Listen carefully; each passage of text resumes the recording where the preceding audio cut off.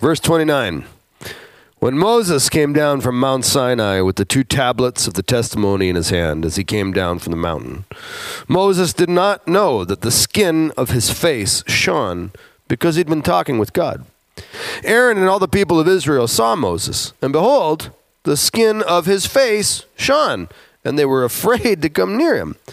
But Moses called to them, and Aaron and all the leaders of the congregation returned to him, and Moses talked with them. Afterward, all the people of Israel came near, and he commanded them all that the Lord had spoken with him in Mount Sinai. And when Moses had finished speaking with them, he put a veil over his face. Whenever Moses went in before the Lord to speak with him, he would remove the veil until he came out. And when he came out and told the people of Israel what he was commanded, the people of Israel would see the face of Moses, that the skin of Moses' face was shining. And Moses would put the veil over his face again until he went in to speak with the Lord. It's a fascinating piece of the Bible, and I've been doing a fair amount of reflecting over the last weeks and months, as we all have, about what it means to have skin, about what it means to have skin of a particular color, about what it means to be identified by our skin, by the physical appearance of our skin. And normally, when the Bible talks about issues that we would interpret as racial issues or issues of different ethnicities, the Bible uses the term nations. Nations is the biblical word for ethnic background. So people that are black are from one nation, people that are from white are from a different nation, a variety of nations. And we've been talking in the breviary the last couple of weeks about some of those key passages concerning how we're meant to treat foreigners and strangers, how we're meant to treat people who've got a different ethnic or racial background than us. And of course, the clear teaching of Scripture is that every human being, regardless of what they look like, has been made in the image and likeness of our Creator. That we are, all of us, equal, all of us deserving of dignity, authority, and responsibility because we are Imago Dei. And right now, we got some work to do to sort some of that out. We've got some work to do to reverse some injustice and some oppression and some deep hurt that has gone back a long way. But that doesn't mean that our biblical work is done. In fact, for you and I, we've got lots and lots and lots to explore as we endeavor to become the people God has designed and destined us to grow into as we mature. And in order for us to continue along the path to mature spiritual development, we have got to continue searching the Scriptures for new insight and new understanding into how we move forward and where we're supposed to go from here. So some of my research in the Scripture has really led me to the idea about skin. I realized, man, every time I go to the Word and I look at issues of race or difference or equality, I'm usually looking at the word ethnos or the word nations, and I wonder what the Bible has to say about skin. And turns out it has a lot to say about skin. And so I want to do that today. I want to explore a theology of the skin, a theology of touch. And I'll use those two terms interchangeably because you can't get touched without skin, and your skin is always touching something. So skin and touch we'll use interchangeably, and I want to look at 4 aspects of the Bible that talk about skin and give us education about what it means for us to be in skin, living here as the people of God, trying to live together, trying to make sense of how God wants us to be and how God wants us to conduct ourselves in our skin. And of course, skin, pretty important part of the Bible. Skin is the first touch. The touch is the first sense, that we develop in utero. In fact, by 6 weeks, a baby can feel and respond to, either in aversion or in yearning, physical touches in the womb, the stroke of a doctor's tool, etc. And I go, that tells us something. Before we can taste, before we can hear, before we can speak, before we can see, we can touch and be touched. Our skin is like the exterior nervous system of our body. And just any piece of skin on your body that's the size of a quarter, I don't know if you can see that there on the camera, but that just this big. This contains millions of cells and roughly 30 feet of blood vessels. It contains anywhere from 100 to 340 sweat glands. I mean, this is an intelligent and highly functional component of the human body. And every 4 years, your entire body gets new skin. I mean, our skin cells are dying off all the time. They're being regenerated all the time. Every 4 years, you're a completely new person.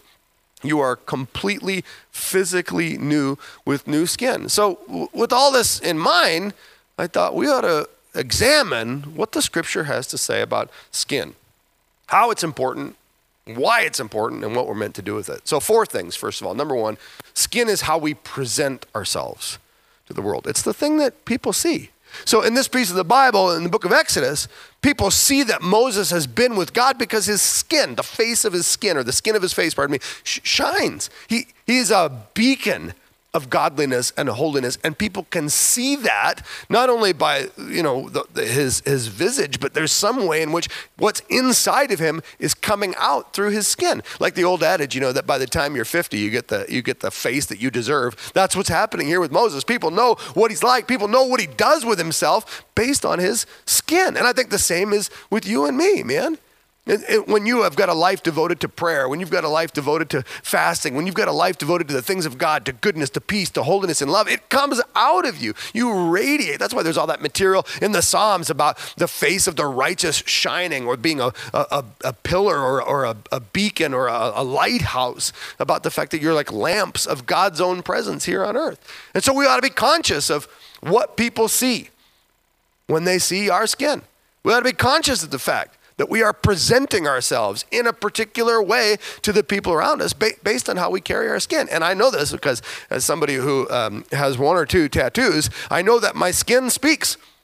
And oftentimes what my skin speaks is something a little bit scary. I mean, if I'm lifting weights somewhere and I've got my angry face on, I'm wearing shades or a flat-billed hat or something, moms will often hide their kids away so that the scary, angry, dirtier younger brother of Santa Claus doesn't terrify their children. I mean, I know my skin says that. So that means that the inside parts of me have to overcome the outside parts of me. I've got to let the love and the goodness shine forth more strongly than the intimidation of tattoos or whatever else. We just have to be aware that our skin is how we present, and we have to work in concert so that the inside stuff comes out more strongly than the outside stuff. Because, of course, other people are going to judge us on the outside stuff. So we got to give them less to work with, and we got to give them more of the inside stuff as it radiates outside of our faces. And, of course, in the same way that the good stuff comes out, sometimes the bad stuff inside comes out too. And this does not exhaust, but it certainly touches on the biblical material about leprosy.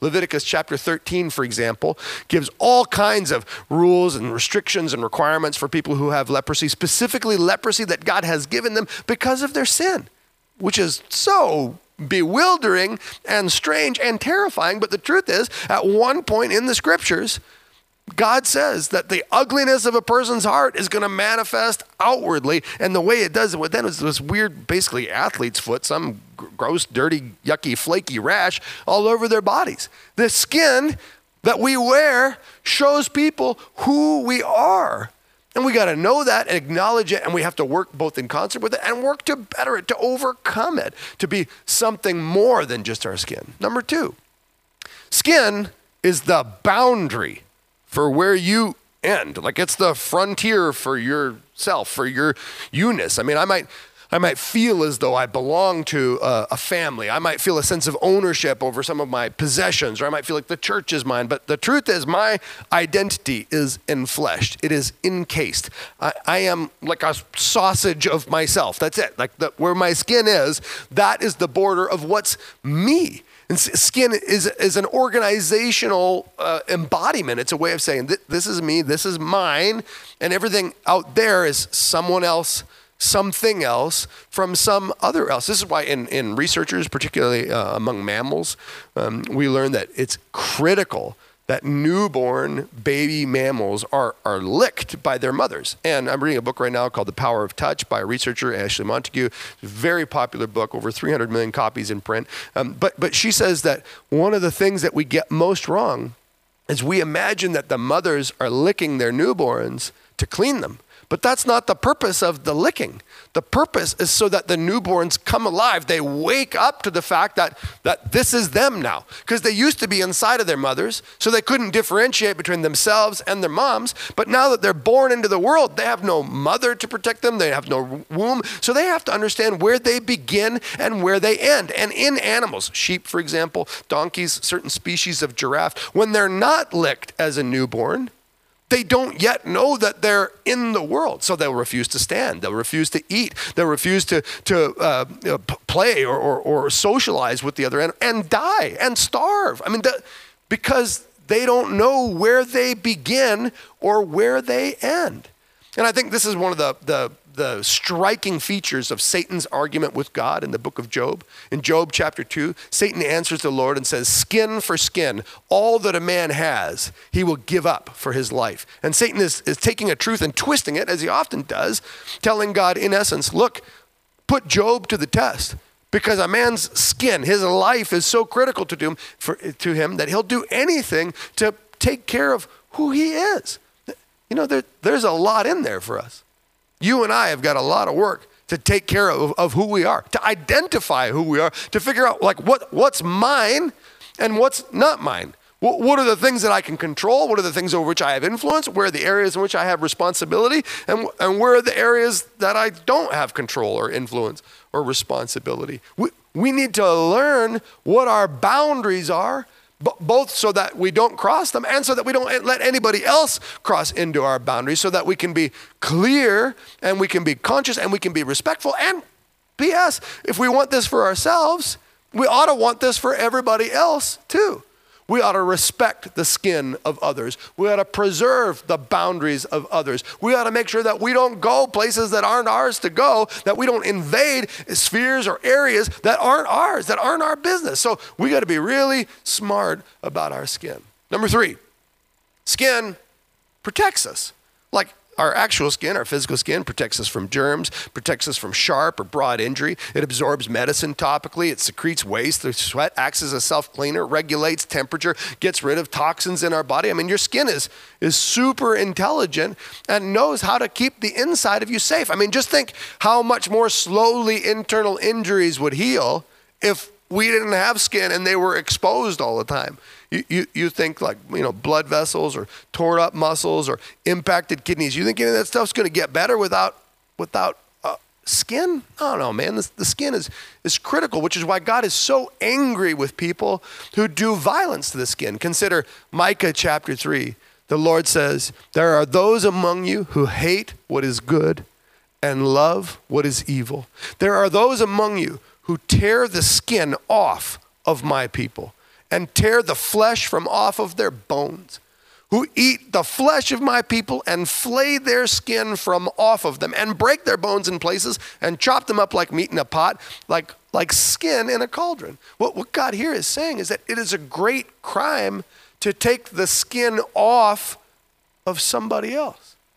Now, I want you to consider that there are ways today that we are either consciously or unconsciously taking the skin off of other people. And we're pretending that we're all identical. Now, we all have equal value, but that doesn't mean that we all have the same identity. And a lot of times we'll look at somebody else and we'll impose our values on them, we'll impose our judgments on them, we'll impose our principles, our prejudices, our boundaries on them. And you realize that's a way of removing their skin.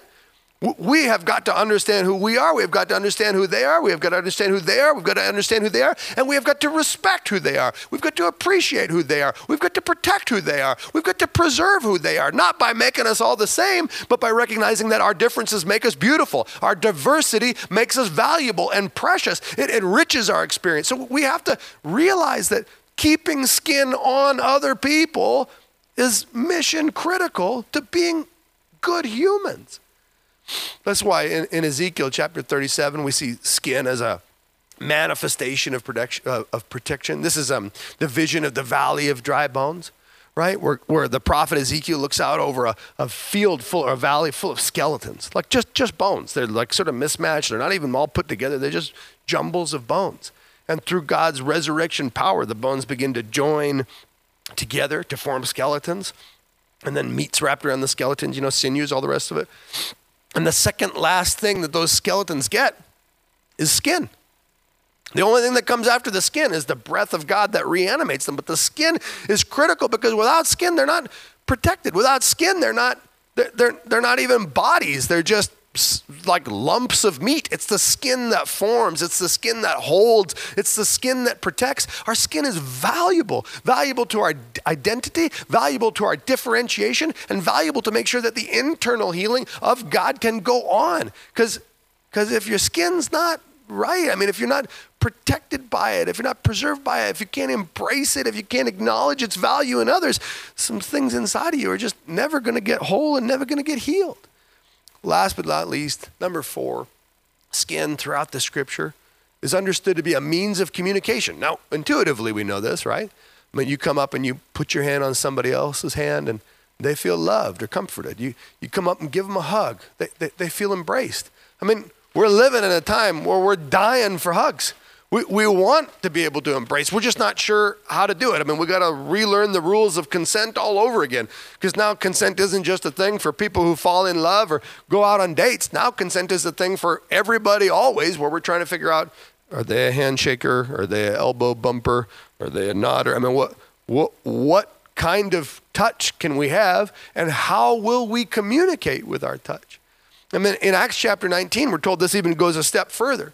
And God was doing extraordinary miracles by the hands of Paul, says Dr. Luke, so that even handkerchiefs or aprons that had touched Paul's skin were carried away to the sick, and their diseases left them, and the evil spirits came out of them. Now, this description of a prayer cloth clearly doesn't have anything to do with the cloth itself, right? I mean, is there a difference between a handkerchief or an apron?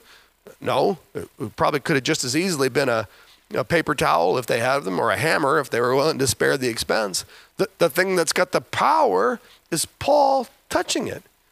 With the Spirit of God anointing and empowering the Apostle Paul to heal, when he would touch something, when he would lay his skin on something, some of that power was transferred. Some of that power was communicated across great distances to other. And I got to tell you, this is a really important piece of the Bible for me right now, because every day my father prays with a prayer cloth. Many of you, of course, have been praying with us and know that my father, a little over a year ago, last January, was diagnosed with pancreatic cancer. It's very serious. He's very sick. And he was scheduled initially last January to go and speak at a conference for pastors and leaders. There were about 1,000 people there. But because of his diagnosis, he canceled the trip. Well, the leader of that conference went out and bought a handkerchief, just a cotton handkerchief, nothing special. Told everybody about my dad, prayed for the handkerchief while holding on to it, and then passed the handkerchief around the auditorium. So everybody's touching it, holding it, and praying for my dad. Then they mailed that cloth to my father over a year ago. And he keeps it in a little Ziploc bag. And every night, before he goes to sleep, he lays that cloth on his chest, skin touching the cloth. And he prays and asks God for healing. And my mother places her hand on the cloth. And when we're together, I place my hand on the cloth. My nieces, my nephews, my brothers, my sisters-in-law, our family, we touch. And the touch communicates. It communicates not only from person to person, but it communicates from the Spirit of God through persons to other persons. Because we are connected through our ability to touch one another. Now, our skin is so important. It's such a fundamental component of who we are. We take it for granted. We don't even really think about it all that much. But consider how, like, the importance of skin just soaks into our consciousness. I mean, we rub people the wrong way. Sometimes we describe people as being abrasive or prickly. These are skin words. We can be hard to deal with. We have to be handled. We can be touchy. We can be thin-skinned. We can be soft. We get out of touch. We lose our grip. Sometimes we cling to fragile solutions. I mean, when you really stop and think about it, we need a better understanding of what our skin is and what our skin does, and how our skin, together with the skin of all the other people around us, comes together as a tapestry of God's grace for the world. We need to understand so that our actions are informed. We need to understand so that our missiology is complete. We need to understand so that instead of reacting, we are responding to our world in love, in self-sacrificial, dignifying, God-honoring love. So as I've been spending the last couple of weeks looking at all this stuff about skin in the scripture, I started asking myself some questions. I made 4 observations about our presentation to others, about our boundaries, about our protections, about our communication. So then I got a question, or a series of questions that I'm asking to go along with each of these things. So first, I want to know what people do when they see my skin? Like what do they see when they see me? Do I shine like Moses? Like, does the internal radiance of God's glory inside of me come out through my face, come out through my body? And before I ever even think about Moses as an example here, I think about this elderly African-American woman who used to come to our church at West Winds before she passed. Her name was Doris Wilson. Many of you who are watching might remember her. But this was a lady that could light up a room, not just with her smile. She could light up a room with her eyes. She could light up with a room with her wink. She always winked at me on Sunday mornings, which was very funny to have this elderly woman's sort of preacherly flirt with me. She was amazing. She was beautiful. She was radiant. And I think whatever was going on inside of Doris is the same kind of thing I want going on inside of me. I want God's presence, God's passion, God's love for humanity to be bursting out of me to such a degree that like it just leaks out my face. That's who I want to be. Isn't that who you want to be? Don't you want people to see God's light shining through your skin? That like Moses, the skin of your face would shine with the glory of God? Second question I ask myself is whether or not I'm clear about what's mine. Like, do I know where David's things begin and where David's things end? Am I clear on my boundaries and who I am and all that I am responsible to take care of? And you got to know that everybody around you has an opinion about what's yours, what's your responsibility, where you need to get involved, what you need to do, how you need to step up or how you need to step off, how you need to get in or how you need to bug off. I mean, people have lots of opinions and they're going to share those opinions with you aggressively, but your responsibility is not to figure out which one of those people is right. Your responsibility is for your own self to understand what's yours, what can you control, what are you responsible for? Over whom can you exert your authority? With whom can you offer some kind of help? What can you do? What's yours and who are you? Now, those are questions that only you can answer for yourself. But the good news is you've got God's Holy Spirit, God's Word, and God's Holy Church helping you come to an increased understanding of what you're meant to do, of what's yours and yours alone, and what's ours together and what's definitely not yours. Third question I start asking myself is about protection. Like, am I taking care of myself? Am I giving myself time to heal? Am I giving myself time to recuperate? Am I taking care of the things inside of me, trusting in being appropriately thick-skinned, that I'm not wounded by every little thing that comes along, that I'm not crying all the time because I'm so tender, I'm gonna bruise easy or I'm gonna bleed easy. And I think, man, in order for me to be protected, I gotta be healthy. Like I gotta eat the right stuff, both figuratively and literally. You know, figuratively, I gotta consume the scripture, I gotta consume the prayer, I gotta welcome in the Lord, because if I don't, then figuratively, I'm gonna be a weakling. I'm going to be bleeding all over the place, bruised, hurt all the time, can't leave the house because I'm afraid of getting contaminated. No. We've got to be smart about our protection. And we've got to be smart about our skin. So again, these questions, I go, do we shine like Moses?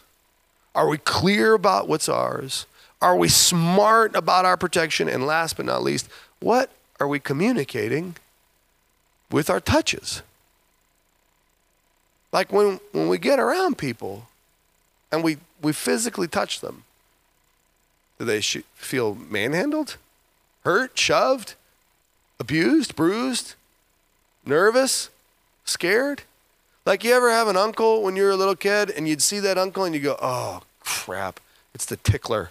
I hate the tickler, you know? And he'd come over and in that weird way, uncles would start like, they think that you're ticklish, but you're not actually ticklish. You just don't like being stabbed in the ribs by his weird arthritic, liver-spotted, devil-worshipping hand jabbing in. I mean, what are you doing with your touches? Do you provide comfort, love, healing?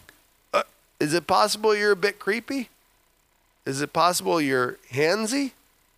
I mean, really, we ought to be shrewd and we ought to be ruthless in our own self-evaluation as we discern how we touch other people. Because touch is important and we miss it We miss being able to freely embrace one another. We miss being able to give high fives. I'm tired of finger guns. I don't want to do that anymore. But neither do I want to come back to a culture where everybody's got their hands all over me all the time. I don't want to go hang out with Uncle Octopus anymore, and I want to go hang out with Uncle Tickler. These are just important questions for us to understand, literally in our physical touches and figuratively in how our hearts and spirits touch other people. So, friends, we got a lot of work to do to figure out what it means for us to be appropriately, holistically skinned. For us to be people who are defined by our skin, who present our skin, and who can ensure that everything we have and everything we do, make sure that everybody else has got the same rights, dignities, freedoms, and values as we do, that we use to protect one another. So, come on, church, let's get in touch now, okay? Let's cultivate a personal touch. Let's cultivate a magic touch. Let's reach out and touch everybody, bring hope and healing and the good news of the gospel of God. And let's do this for the love of the Lord and the good of the world. Grace and peace, friends. We'll see you this upcoming Sunday in the flesh.